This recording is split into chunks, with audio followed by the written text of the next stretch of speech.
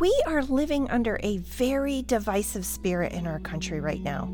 Unfortunately, division is also wreaking havoc in our marriages and in our relationships, especially if you and your spouse are on two different pages spiritually. Join me this week as I talk about navigating a house divided when you and your spouse aren't on the same page. Hi, and welcome to the Raising Kids on Your Knees podcast. Raising Kids on Your Knees is a ministry dedicated to equipping you to pray and parent life into the lives of your children. I am your host, Tina Smith. Welcome to the show. I'm so happy you're here with me. My prayer for you is that your time here will help you grow in freedom and victory in Christ so that your prayers for your children are powerful and effective. Maybe you weren't a believer when you got married. Maybe you were, and you married an unbeliever. Or maybe you and your spouse are both believers, but are on two different pages. Whatever the case may be, you are now at odds in your home, and you are raising children you are hoping will share your faith. You are not in the boat alone. In one poll that I found, 59% of households are divided homes. I also want you to be encouraged that you are right in the center of God's will right now. He did not fall off the throne when your life unfolded the way it did. He knew from the foundation of the earth who was going to be your spouse and what their spiritual status was going to be, and even what we would be walking through right now. Having said that, if you married an unbelieving spouse and you knew you shouldn't have, the first step for you is to go back and confess your rebellion to God and ask for His forgiveness. Once that is settled, pick yourself up, dust yourself off, and move forward. You are forgiven, and God is faithful to redeem and restore. God can do amazing things in the marriage of an unbeliever and a believer. Maybe you're a mom or dad who prayed for your children's spouse from the time they were babies. You can rest assured that the spouses that they're married to are the spouses you prayed for when they were little babies. Why? Because God is sovereign. He knew who you were praying for even when you didn't.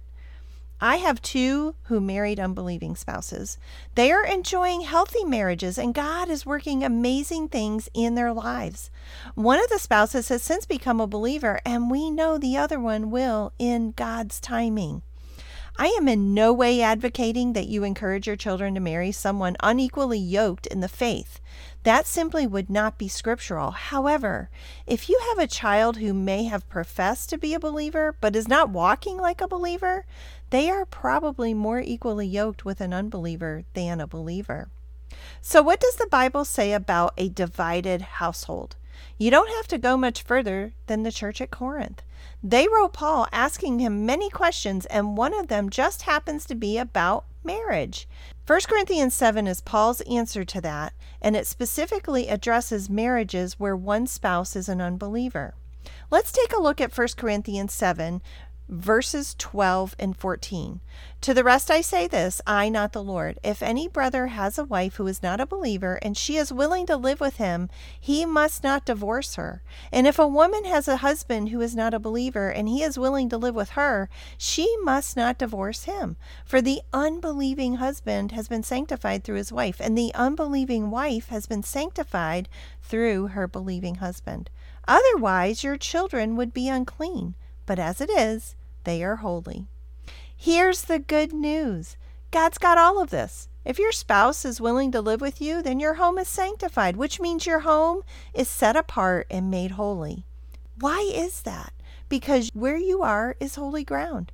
Why is it holy? Because the Holy Spirit lives in you, and wherever you are is holy ground. Here's the even better news. Your children are holy as well. God has you covered on all sides. It may be a lonely walk since there is a whole aspect of your life that your spouse doesn't share. Walking out life with someone who is not spiritually alive is difficult at times. God sees you, and you are not alone. He has placed you in a body of believers to help support you and come alongside you and help you spiritually parent your children. One of the most encouraging verses on this subject of children being raised in a divided home is what Paul says to Timothy in his letter to him.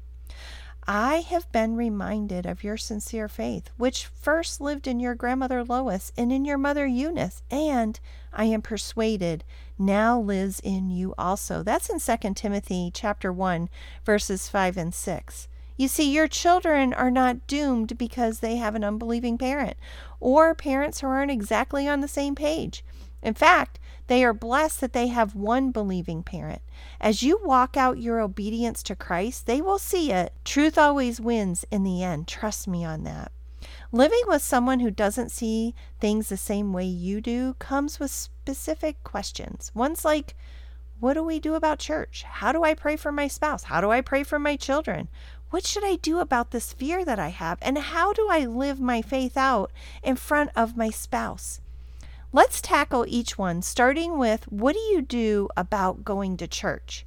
It says in the Bible in Hebrews 10:25, and let us not neglect our meeting together, as some people do, but encourage one another, especially now that the day of his return is drawing near. Living in a spiritually divided home can make it very hard in determining what to do about church attendance.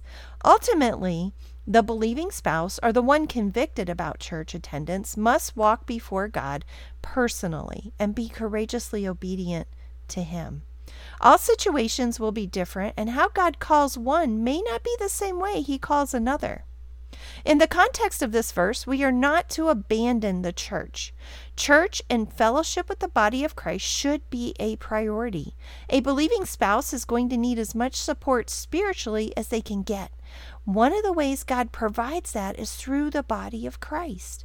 Maybe church isn't an option for you. What about a Bible study that you could attend on a weekly basis?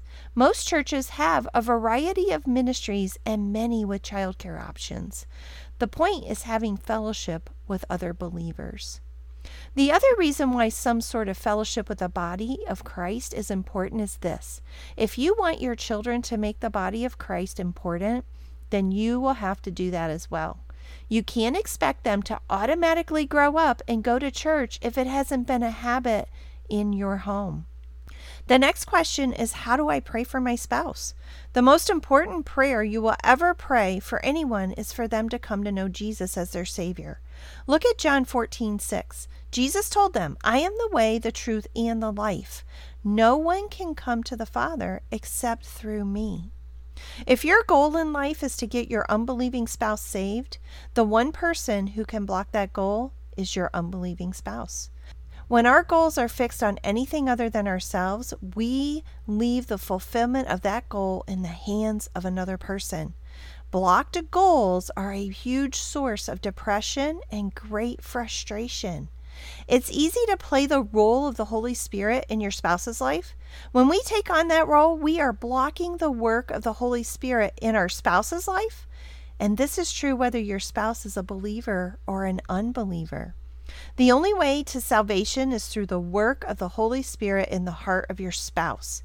He says He is the way, the truth, and the life. The only real change you will see in your spouse is through the work of the Holy Spirit as well. Instead of playing the role of the Holy Spirit, why not instead get behind what the Holy Spirit is doing and pray for your spouse? Your prayers for them pave a path for the Holy Spirit to work, and it also gives them a very distinct spiritual advantage in the spiritual realm. As your children see you praying for your spouse, they will learn the importance of praying for their spouses. And what a great legacy that is to leave for your kids. Because our children are watching us very closely, they are also vulnerable to the undermining of the enemy. Ephesians 6:1-3 talks about the responsibility of our children as well as our responsibility to teach them. It says this, children, obey your parents because you belong to the Lord, for this is the right thing to do.